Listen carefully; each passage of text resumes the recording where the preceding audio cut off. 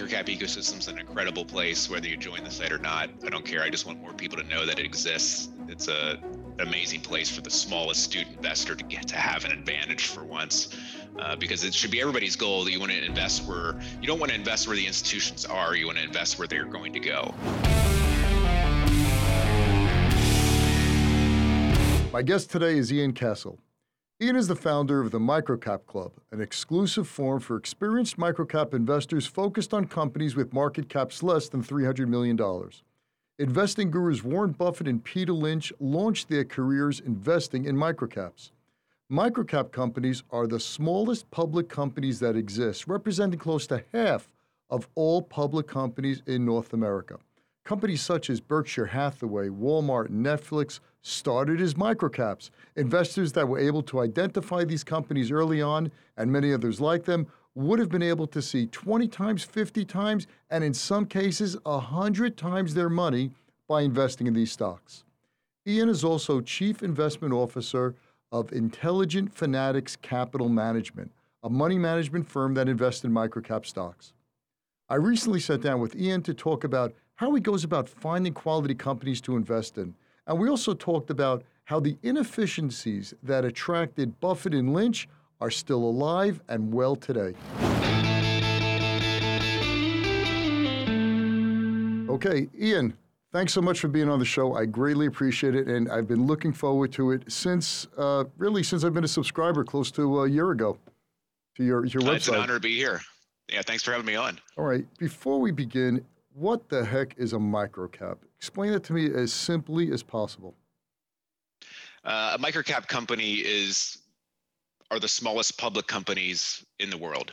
You know, everybody's heard of Google, everybody's heard of Facebook, everybody's heard of Netflix. Well, half of all publicly traded companies are microcap companies, as defined as having a market capitalization less than 300 million.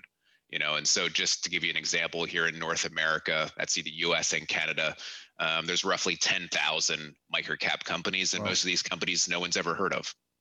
And why is that? Why don't people hear of them?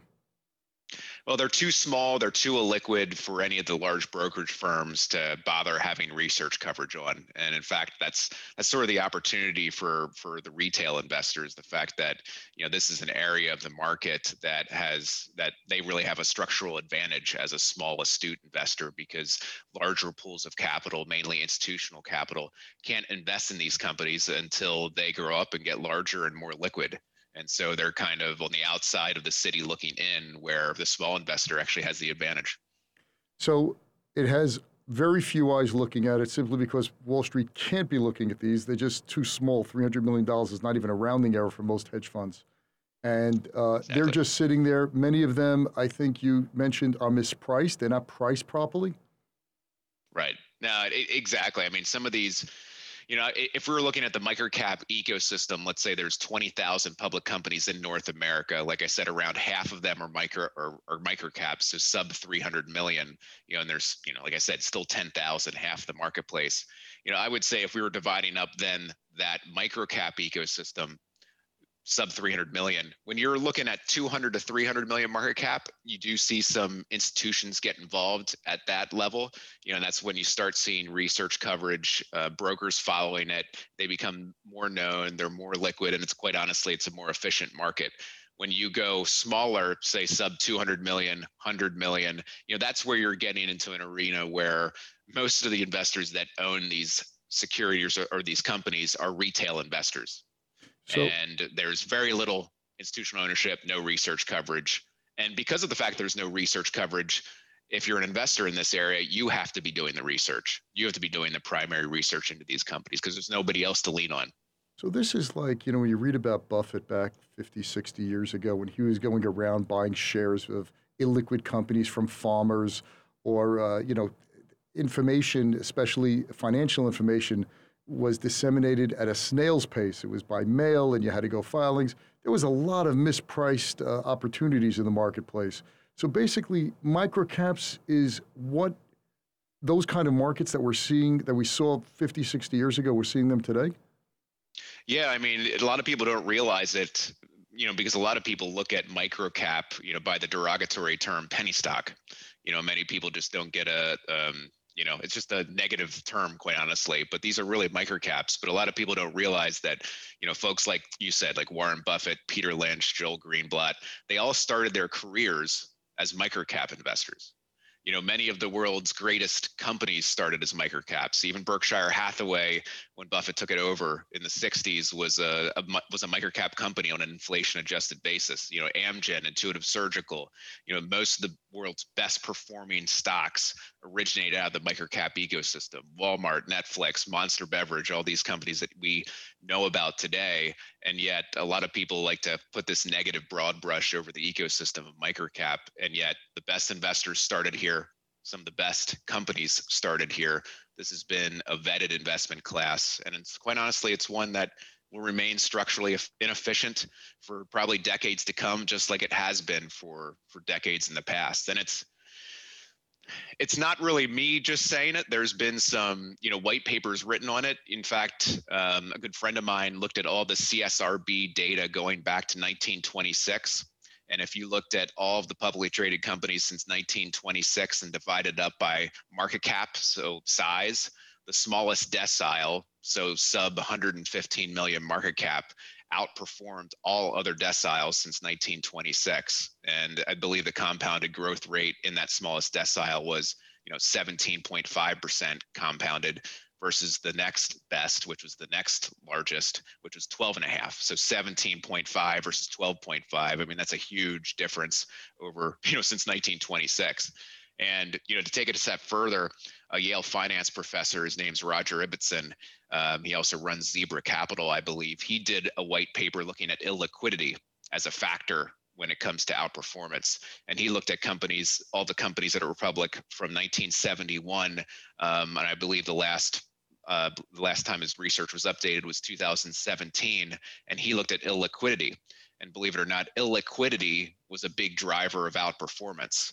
So he had this matrix in his white paper where it showed illiquidity, and then it showed, micro cap, small cap, mid cap, large cap, and across all of those market cap spectrums, the best performing area was the illiquid or the least liquid component. So since 1971, the highest returns were illiquid microcap companies.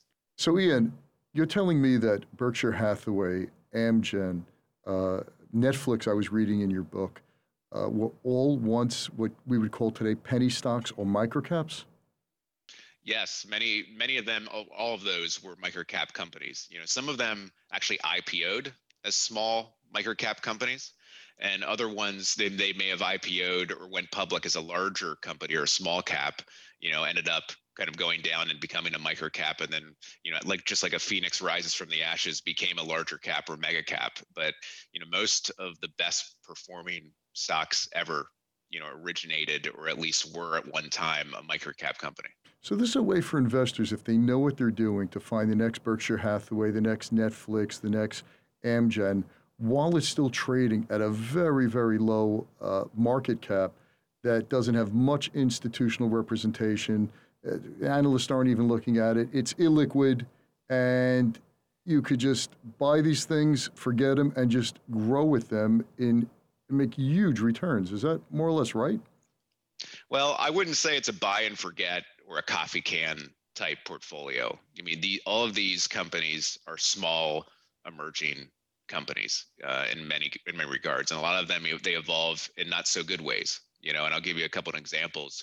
And we might get into this in a little bit, but I'm founder of a site called microcapclub.com. And there we have some of the best microcap investors from around the world, about 250 folks from around the world. And some of them are institutions and some of them are retail investors. But we see a lot of the best ideas that are small on Microcap Club. And since the club was founded in 2011, those members have profiled around 750 microcap companies. And, really, that's a lot of companies. And when we look at some of the outperformers, I believe we've had, 22, 23, 24 of those companies that have gone on to be, 10x stocks, so 1,000% returns or more, which is a good number, but that's, 22 out of 750. Another interesting statistic is, I think we have around 230, 240 of those 750 have doubled or more since they were profiled. which again, that's a nice chunk of that 750.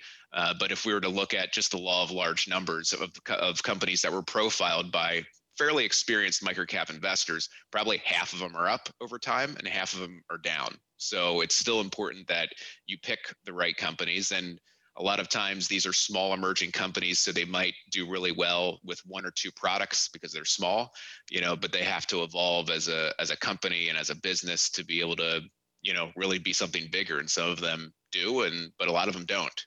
So it's not as easy as just kind of picking 15 of these things and then forgetting about them. In fact, that's probably a good way to go broke in this strategy. You really do need to keep your pulse on what you own. You need to know what you own, and that's really the secret to microcap investing, is really to know your positions better than most. Really understand these microcap companies. And the cool thing about microcaps is these are small businesses. You don't have to analyze like you would General Electric that has 85 different subsidiaries in all parts of the world. These are rather simple businesses. They're easier to understand. It's easier to find what the levers are with the businesses. So I think it's an incredible place to invest, especially for investors that know how to do due diligence, know how to read financial statements, and probably the area that most investors go astray investing in this space is investing in the story stocks, investing in the companies that aren't profitable, that actually aren't real businesses. That's where people tend to lose a lot of money really quick, And if we're looking at the metrics across microcaps in North America, out of 10,000 microcaps, about 15% of them are profitable. And so my kind of best advice to anybody new looking to the space is focus on that 15%. That are profitable, that are actually real businesses. Gotcha. So if you have a small business, let's look at it not as a stock. Look at it as we're buying a business, because in many cases, these are really small. And if we take that mindset, it changes the game. So since we're passive investors, what would you say is the most important thing when I'm looking at a business, especially a microcap, to not be part of those 700 that lose money, but those that do 10x, 20x, or 100x? I would say the most important thing is revenue growth and earnings per share growth. That's the most important thing. And then right alongside that, doing research into the founder, the CEO, the management team of that business. Okay, so let me ask you a question. Let me interrupt you a second. You wrote these books, Intelligent Fanatics. I read both of them, Standing on the Shoulders of Giants, and the other one was How Great Leaders Build Sustainable Businesses.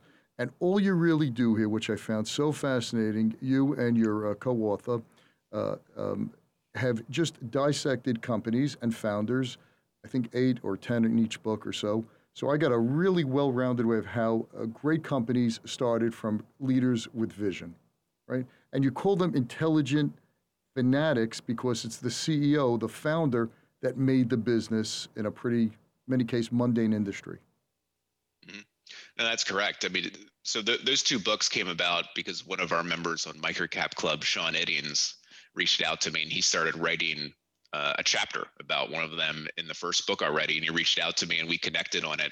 And the term intelligent fanatics was derived from Charlie Munger. He used the term in one of his speeches. And it really is, the definition of intelligent fanatic is somebody that built a business from nothing up to something of significance, and usually they ended up dominating their niche, their geography, maybe even their industry. And not only dominating it over a year or two, but we're talking about dominating it for decades, and so it just caused the question, how did they build this business in the first place? And then secondarily, how did they, sustain that dominance over a longer period of time? And for me as a microcap investor, if you want to find great companies early, you need to find great leaders early. And so I was interested in kind of fine tuning my qualitative lens for finding leadership. And, that's really what kind of drew me to co-authoring both those books with Sean, and just uncovering some simple lessons kind of in all the stories that we tell over those two books. It's really helped me in my investing. And believe it or not, some of the main takeaways from it, and kind of getting back to microcaps, is a lot of these really small microcap companies, some of them are just hustles, if I want to call them that. It's one or two people and they're just hustling, and you can build a business from 0 to 10 or $15 million a year revenues if it's just a hustle. But the problem with that is, they're their own ceiling. It's never going to be a $50 million business, $100 million or more business. And I run into those situations quite a bit when analyzing microcap companies. Like, I want to find people that can build a good team around them, that can form that hustle into an actual real business, scalable business. And that's really what I'm trying to find as a microcap investor, is something that has the processes, has the talent, has the product offering that can scale. Right. One in your book, one of the most fascinating CEOs that I loved reading about, CEOs and founders, was Saul Price. Saul Price was the mentor to Sam Walton, Walmart, to Jim Singal of Costco, and I'm missing someone else. Was there a third company? Bernie Marcus. Bernie Marcus of Home Depot, right. So this one man, Saul Price, came up with a new concept in retailing. Just tell me some thoughts on that. Just delve into that, because if you could find the next Saul Price in these microcaps, you hit a grand slam. Yeah, and you wish there was 1,000 Sauls out there to invest in, but but it only takes one. If you can just find one that is really special, like him, or even somebody that's quite honestly half as good as he was in the microcap arena, you would do really, really well.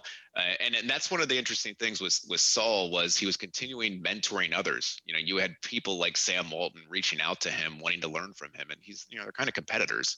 And they would still, talk to each other. He would still help people. And so he had this legion of fans that ultimately, these other retailers that built huge companies, whether it was Home Depot or Costco, that just, idolized him, that built, $10 billion companies alongside, him. And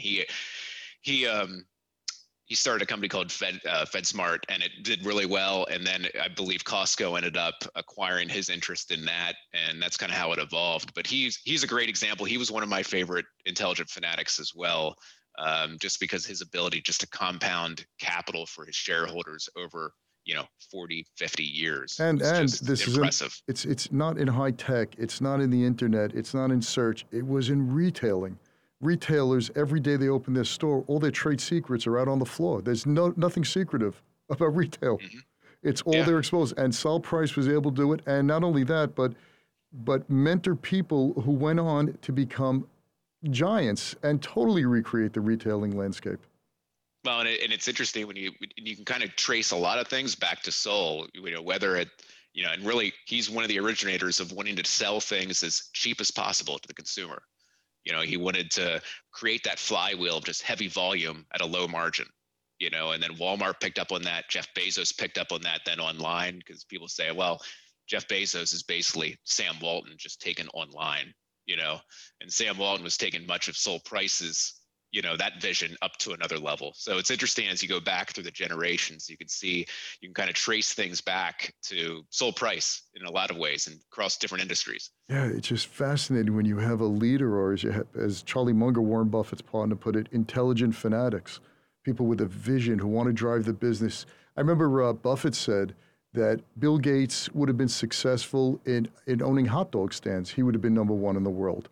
It's that vision, it's that ability to communicate that to your people, solve a problem, and continue to create a culture that just grows and grows and grows.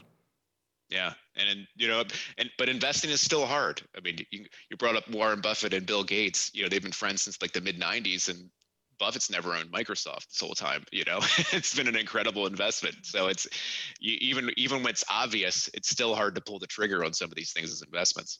Yeah, so I want to get to another point of this, which the importance of finding a great leader, because I want to focus on that, because I think for the average investor, and in terms of my approach also that I take with Alpha Investor, which is my newsletter, one of the main things I look at is the CEO, because if you could find a Michael Jordan or LeBron James and just basically ride on their coattails, you already solved most of the problems of most businesses.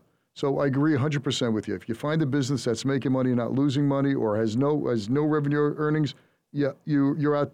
You take 100 stocks, you're down to 15 or so. I think what you said, around 15% of them. And then you find and you wait for that next Warren Buffett, or that next Saul Price, or that next Sam Walton, or that next Jeff Bezos.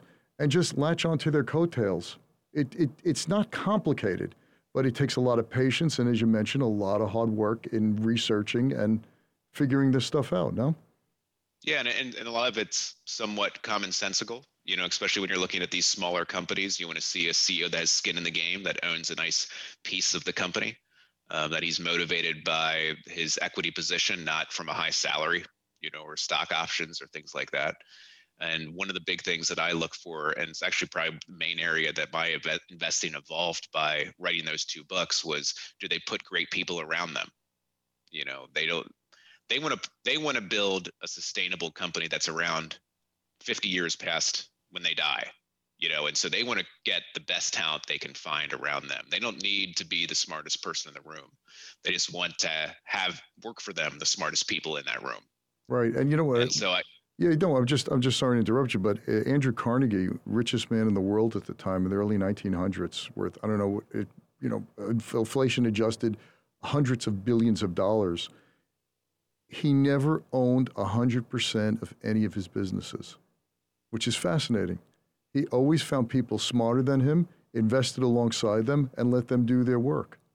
And by the time he was 40, he just stayed in New York, wrote, had this magical way of looking at the world and making this kind of peace type of campaign throughout the world that was just destroyed in World War I. But he sat back and just reaped the rewards of investing in smart people. Mm-hmm. No, exactly. That, and a lot of their processes are set up just to cultivate talent, promote from within. So if you start there, that you're not going to have a ceiling if you continue to perform. Right. So just creating those opportunities. Right. So to me, so many people look at investing and they get so overwhelmed by looking at numbers and looking at spreadsheets. But business boils down to making things and selling things, treating your customer right, taking care of your people, getting out there with a message, getting your customer engaged, and doing the right thing.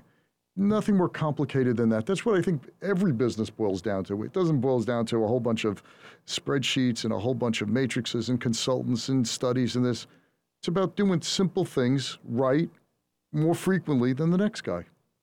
And when you look at the microcap space, and I totally agree because full disclosure, I've been a member for a while. A member I don't contribute because to contribute, by the way, you have to pass a pretty strict criteria of being approved by you folks.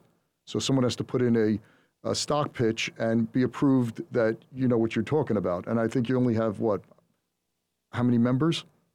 Yeah, I mean, to be a member, it doesn't cost any money. You just have to prove your worth by submitting an application. And an application is a 2 to 3 page investment thesis on your favorite microcap stock. And every month, our membership then votes on all of the applications we have in the preceding month.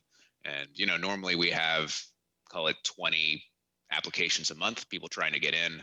And I would say maybe 2 to 4 end up ultimately getting in per month. Right, but then you have a whole side of membership, which is just voyeurs like me, who just pay the money and just watch what all you brainiacs do and find stocks, right? Yep. Yeah, and then we have the subscriber. It's for people that don't have the time or ability. They can just pay $500 and just view kind of what our conversations are internally. I've always found that cloning for me, I don't think I've come up with an original thought my whole business career. I've just watched what other people do and figure it out and say, okay, you have a whole bunch of smart guys. They came up with this. I could use a little part of my brain power to just sift through that and find someone who's the best of the best. And to me, and another thing I want to tell investors who are listening, you don't have to be original. You don't have to come up and create the next X, Y, or Z, or find the person who's creating that. Really what you need to do is just keep it as simple as possible and clone ideas. If you see great investors investing in one thing, if you see a great CEO jumping to a new company, it's just as simple as that, is following great CEOs into great businesses. I think Buffett said about Tom Murphy that no matter which business this guy was in, cap cities, he would have invested in regardless, just by following great leaders. You find the same thing in microcaps? No, I do. I mean, that's why really Microcap Club was created. Like, I don't need to find these ideas. I can, utilize 250 other people, to see what they liked and why. And we all invest differently. There's people that just invest in deep value stocks. There's people that invest in growth stocks, people that invest in mining, people that hate mining, people that hate biotech, love biotech. We have all of that on Microcap Club. So there's, every kind of niche of investing that is present in larger cap is actually still present down in these smaller companies. It's just that the businesses are just smaller. What I found out, what I found out by being a member and looking at some of these small stocks, and I just want to just mention that some of these companies had market caps of 50 million, 50, which is not even a rounding error in some research and development of a tech company. Just as I think CEOs get paid more than that. But the whole company was worth 50 million, and then you look at it, and the balance sheet was strong. The CEO had a fantastic track record. Earnings were increasing.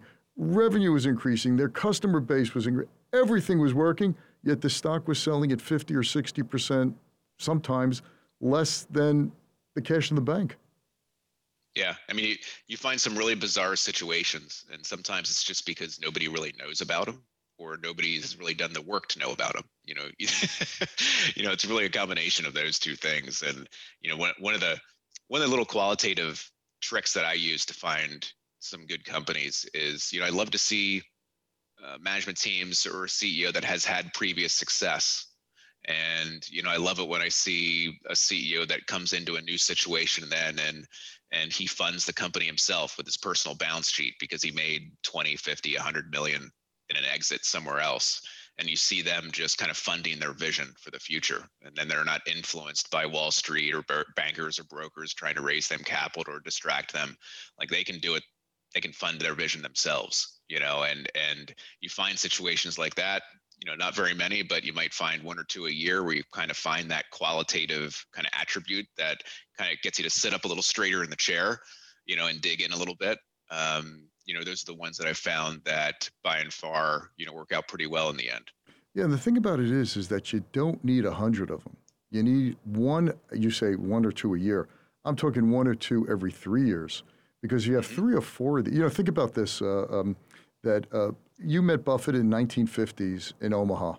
You hit lotto, right? You hit the lottery. You gave him $10,000. It's worth 300 plus million today. And you don't have to do anything for that. Just finding him and investing with him, not even understanding what he did. Because I remember Don Keogh, who lived across the street from him, who later became chairman of Coca-Cola, didn't invest with Buffett. He said the guy works out of his house, out of his bedroom with socks, and he's a nice guy and all, but I'm not investing with this guy. And biggest mistake and regret of his life. So once you find that great CEO and just latch on to them, you would just basically ride that for as long as you can, hopefully for decades. But the point that I just want to make, and I'm sure you have so many examples of this, is that you don't need tons of them. You need a few. Because if you find those that do the 10x, 50x, and even 100x, you're pretty much set. Yeah, I mean, it's microcap is a game of slugging percentage, not batting average. So even somebody like me that's pretty well versed in this space, when I look at my own portfolio, and I'm a rather concentrated investor, so I'm in a dozen companies, I know I'm going to be wrong on 4 or 5 of these things. I start buying them when I'm seeing the signs of greatness, some of those attributes I just outlined before, and then I watch them evolve. And if they evolve in good ways, I add to them, and if they evolve in bad ways, I take them back off and I find something else. But it's really trying to find those 3 or 4 out of, call it a dozen or whatever it would be, that end up being, big winners. And big winner could be, doubling or tripling or 5xing or 10xing. But you're always going to have some losers. You're not going to be right all the time. And it's important not to beat yourself up over that, because nobody's perfect. Yeah, I have a friend of mine who's in private equity, and he says we strike out a lot. But when we don't hit home runs when we hit them, we hit grand slams. So we might have 10 companies, 8 of them might strike out, but those 2 that do hit it are grand slams. They make up for those 8 and then some. It seems to me microcap is the same way, because the upside is enormous when you do hit it. Yeah, it's similar. They call it power laws. It's kind of similar power laws as you find, maybe not quite as much, not quite as significant as called venture capital, where you're looking to hit it with 2 out of 20 or 2 out of 30. This might be, hopefully you can hit it with 2 or 3 out of 10 or a dozen. But those same power laws are present, down here in public small companies as there are in those other small emerging markets. And the interesting thing about that too is, when you're looking at small private equity, venture capital, or microcap, we're all investing in small emerging companies. Everybody hears about private equity, everybody hears about venture capital. They're always all over the news. Everybody wants to be the next Andreessen Horowitz, but you very rarely hear anything positive or anything about small microcap companies, and the irony there is it's because out of those three buckets, microcap is the only place where the small astute investor actually has the advantage. So what do you think that is? Why don't you hear more about that? Those other two areas I mentioned, there's still, even in, small private equity, call it small venture capital, or even just venture capital in general, it's still rather institutionalized. Those best dealers are going to those larger institutional venture capital firms. You just don't have that element down here in small microcaps. It's kind of bizarre, but a lot of people almost see illiquidity more risky than no liquidity. We at least have some liquidity as small public companies, and yet, we're kind of seen as this very risky investment class. I would say that there's probably a lot more failure in venture capital than there is in small microcaps. Why do you think that is? I don't know why there's that misperception. It's always bothered me, to be honest with you. It's kind of one of the things that is the reason why I'm so active on social media, just about the space in general, is because it just bothers me. One thing I think, because you mentioned to people about microcaps, and the first thing, if you explain what it is, the small caps that the stocks sell for $1 or 50 cents or $3, and they're under 100 million. First thing most people come is penny stocks. Penny stocks, they're scams, which many of them are. Why is that? Why is that perception so overblown into the whole entire asset class? Well, I think for two reasons. I think number one reason, quite honestly, is probably the first entree somebody gets to microcaps is from this glossy hard mailer you get in your mailbox once or twice a year that says buy XYZ, it's the next Amazon.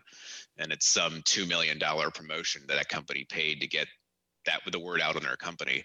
And over a 5-year period, I collected all of those that I got in my mailbox. I think I got 43 of them, and 99% of them went to zero.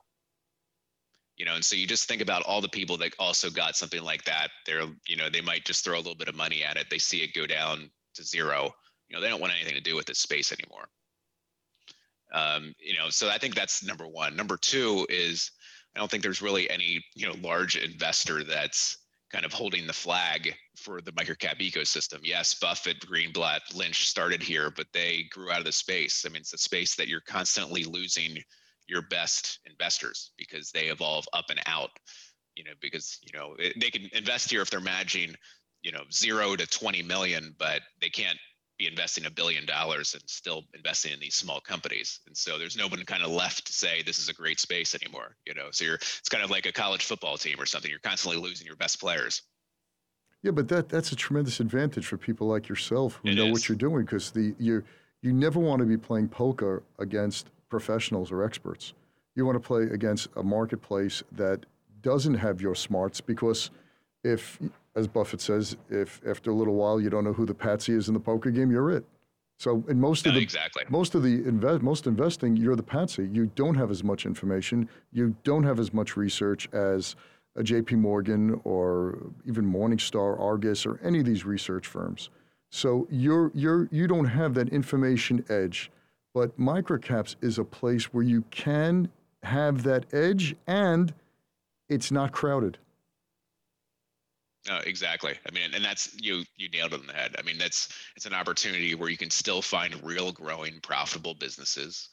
They're not going to be likely the ones that you would get in your mailbox in a glossy promotion. You're going to go find them. Yeah, because these companies would never spend $1 million on promoting their stock. They take that $1 million and use it to expand their business.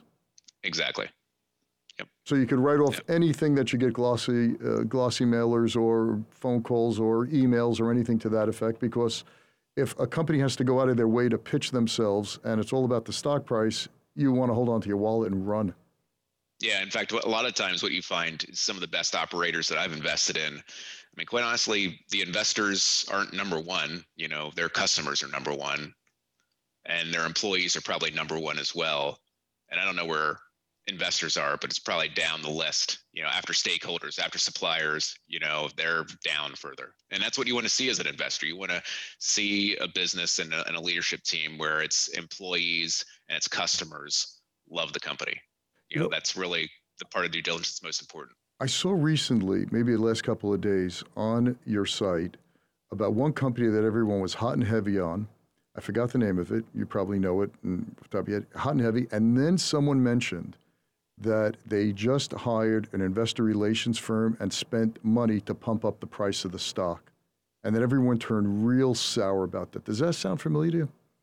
Yes. Yeah. I mean, you see that, believe it or not, you saw that. We would see that a lot more often, even 5-6 years ago. You see less and less of that because it has leaves such a negative taste in the mouths of experienced investors in this space.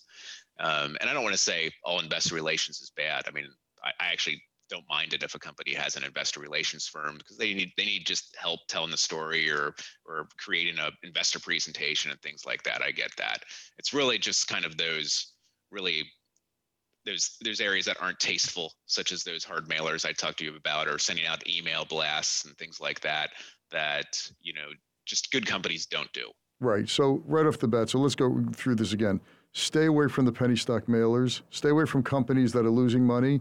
And you just threw out 90% of a lot of, you narrowed down 100 to about 10 to 15 right off the bat. And then if you go with those 15 and you just find businesses that you could understand, run by CEOs, founders that have vision, that have skin in the game, that you like their story, you have a very good chance of doing well. Yeah, no, exactly. And you're still not going to be right all the time, but I think over time and as you grow as an investor, kind of a little bit of the little things to look for here and there. You'll get better and better the more you do it. I mean, my best advice to people that are new in the space, like I said before, stay away from the unprofitable companies. Look for the leadership teams that have skin in the game, that have really great backgrounds. Look for the businesses that can sustain a double-digit growth rate and remain profitable, over the foreseeable future. And you'll do pretty well investing in a basket of companies that fit that. Right. So I never looked in this space, never. And this is only for my personal account for a very small amount of money that I could definitely afford to lose, and it won't upset me the least. It's really an asymmetrical bet. Most I lose is X, but the most I can make is X times 100, hopefully. And I found one company on your site that management was AAA. These people were in the business for years. They had experience in the business. Number two, they were in the pharmaceutical business, so they had a product that is already out there and approved and sold by another company, and all they do is sit back and collect the royalties. Mm-hmm. So right off the bat, I have a profitable company, smart management, and cash flow coming in. So now the whole thing is buying when the price was right, and I saw that the price had a big downturn just a few days or weeks ago. I don't remember exactly when I bought it. And I said, okay, everything lined up there, and I just increased my chances of success by tenfold from where it was a couple of weeks ago. Mm-hmm. Yeah, I mean, that's the other funny thing. Even with the really good businesses, these are still volatile securities and stocks. You'll have a day where somebody just decides to put in a market order and sell a chunk of stock, and it's down 20% for no reason. Well, that's great. That's a great advantage to someone who knows. It's an opportunity. Yeah. Yep. And you just have to be aware and be opportunistic and be watching the companies that you like or own or want to own for those periods of time when the volatility gives you an opportunity. Right. So could you just talk about one stock, just one company, and I don't even call it a stock, one company that you have no position in that seems to come up a lot on the on your site that people are hot and heavy at for all the good reasons? Well, and this isn't a recommendation, but this is the number one performing stock on Microcap Club when it was profiled, I believe back in 2013. And this is not a recommendation. I'm just giving you an example of a success story. It's a company called Expel, XPEL, and it's a company that was profiled at 36 cents per share, and they make paint protection film to protect cars, from scratches, dings, things of that nature. And they build up their brand in very high-end cars, Ferraris, Porsches. They would go to all of those club meetings and they build up a good business. Back then it was probably a 15, $16 million a year revenue business. And they sell their film to dealers, and the dealers then put that film on cars. So they have a lot of dealers throughout the world. Anyway, that company grew from that size to one of 150 200 million almost of revenue. Now it's working its way up to that, and that stock went from 36 cents to $60. That's 60 in I think 5 years, which is pretty incredible. And that's not some tech heavy play. You're talking about selling paint protection film on cars, and that was I don't know what type of bagger that is. What's 36 cents to, I don't know. It's a lot. So that's one of the big winners that we've had. And obviously there's plenty of losers that I could also discuss, but that one was a company that just had that intelligent fanatic leader that owned a big chunk of the company, had great people around him, just kept on executing and didn't dilute shareholders along the way. I mean, he didn't do any toxic finances to try to fund the company. He just grinded it out and built an amazing business. And it's still a small cap. It's not like it's a large cap or anything like that. It's still relatively small, from any other public company that's out there. But that's that's our biggest success on Microcap Club. So I thought I'd bring that one up. And you had some of the members point. A member brought that up as an investment opportunity. A member found it? One of our members profiled it at 36 cents per share. How'd they find it? They found it just because that is Paul Andriola, I believe, that profiled that company. He's a rather prolific, very good investor in Canadian microcap companies. He mainly invests in Canada microcaps. And he was just aware, looking at companies, and he was looking at things that were growing, that were profitable, that had insider ownership. And he talked to management, liked what he heard, and he profiled it on Microcap Club. That's what I found. Another thing is pretty amazing with microcaps. You really can get management on the phone. That's something hedge funds and institutional investors get access to in multi-billion-dollar companies, which the average person would never be able to speak with the CFO or the CEO. But with microcaps, he's usually the same guy who's also, sweeping the floor. So when you do call up with a question, many times you'll get that guy on the phone. Yeah, I mean, it's the thing that drew me to the space originally 20 years ago, was the ability to actually be able to talk to the people running the company. It's like I couldn't do that with, Steve Jobs back in the day, or any large company. But a lot of these microcap companies, they're happy to talk to somebody because they're not used to. There was a company I invested in our newsletter about 10 or 12 years ago. I called up and I knew we had a winner because they had an answering machine for their investor relations department. You called up and they just said, "We'll get back to you." And I don't know if I read the 10K, I read the annual report. There was a small question I had. I get a call back around 3 or 4 days later. This is, I think, in 2010 or maybe a little early, maybe about that time, 2010. And it was somewhere in Texas. It wasn't, I don't remember even the small town that it was in. And the CEO called me back, the founder called me back. And he goes, "I heard you had a question. What is it?" And I started speaking. I said, "What do you do there?" He goes, "Well, I'm the chief bottle washer. It's my business." And we talked for about an hour and a half, and he explained to me the business. I said, "Who's your competition? How do you go about doing things?" And I felt like I was Warren Buffett back in 1950s calling up people. And here this guy told me, anyway, we made the recommendation, and the company was Atrion Corporation, ATRI, and that company made small little things like, for example, the contact lens solution cases, catheters, really small niche market. And at one point, the stock was up, I think, 8 or 9-fold. And it was there in plain sight. I said, "Do you have any analysts come out?" And he goes, "Who the hell wants to come out to see us? We're too small. We're in a dusty place about an hour and a half from the main airport. No one bothers us," which made me so happy because nobody was looking at the stock. And it was about it was a $200 million stock at the time. You see that quite a bit, and I love finding companies like that you can find that are growing, profitable, that dominate a small niche of the market, because it really vets management, because it usually tells you that either they took market share from somebody else or they created the market they're in. So either way, it kind of vets the management team that they're experienced, they know what they're doing. So I love to find those those niche companies that dominate a small market. And I don't need to find something that has a $10 billion addressable market. Yeah, it can be a 50 or 100 million. And the reason I don't worry about it too much is what happens with every business is when you have customers that love you, they end up pulling you into other things where they're underserved. So your market ultimately ends up expanding. Yeah, that's it goes back to serving the customer, and the customer will direct you in what business to be in and how to get better at it, because they're not your customers, they're your partners. They want to see you grow and you want to see them grow. So it's a very symbiotic relationship. I've always found that's the way the greatest businesses have grown, especially from your books.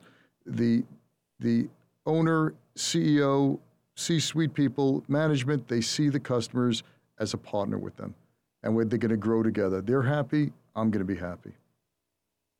Yep, agreed. That's it. So, Ian, I want to tell you, man, thanks so much. I think that what you're doing is really valuable. You're providing a little bit of sunshine into an area which is just rife with really hucksters. And you're separating the wheat from the chaff. You got a bunch of smart people doing it. It's, I think, $500 or $495 you charge for your website to go on there and find. But even if people don't join your website, I highly recommend your books, Intelligent Fanatics, just learning how great CEOs become great CEOs and what makes them great CEOs, and just replicate that. Yeah, no, I appreciate that. I think the microcap ecosystem is an incredible place, whether you join the site or not. I don't care. I just want more people to know that it exists. It's an amazing place for the small astute investor to get to have an advantage for once, because it should be everybody's goal that you want to invest where you don't want to invest where the institutions are. You want to invest where they're going to go. Yeah, or where they can't go now. It's some of these don't even have conference calls or earnings calls simply because no one cares about them. Yep, exactly. So that's great. Ian, continued success, man. Great. The site is microcapclub.com. You started it. It's just really a great site for a lot of information. Your 2 books, Intelligent Fanatics, really go out and get them. And the second one is Intelligent Fanatics Project. I think that these should be required reading in business courses, because they focus, business schools, and I've had some interns, they're great at making love to a spreadsheet. But talk about the qualitative parts of a business, they just don't get it, because many of them have never run a business. And then you start reading about Sam Walton lying down between the aisles in Sol Price's Price Club to measure the distance between the shelving. And Sol Price almost threw him out of there. But it's those simple things, and you find those kinds of managers with the passion and the drive and the vision. It doesn't take much to just latch onto them and just make money. Yeah, no, I mean it's my goal to find intelligent fanatics early, and that's what everybody should do too. So I'm glad you enjoyed the books, and I appreciate the opportunity. Great, Ian. Thanks so much, man. It really was a pleasure having you and speaking with you today, and I wish you continued success. Thank you. Thanks for listening to this episode of The Charles Mizrahi Show. If you're a new listener, welcome. If you've been listening for a while, we're glad to have you back. Either way, we'd love to know what you think of the show. Please leave a review if you listen on Apple Podcasts. Reviews make it easier for others to find the show. You can also see the video of the interview on the Charles Mizrahi Show channel on YouTube.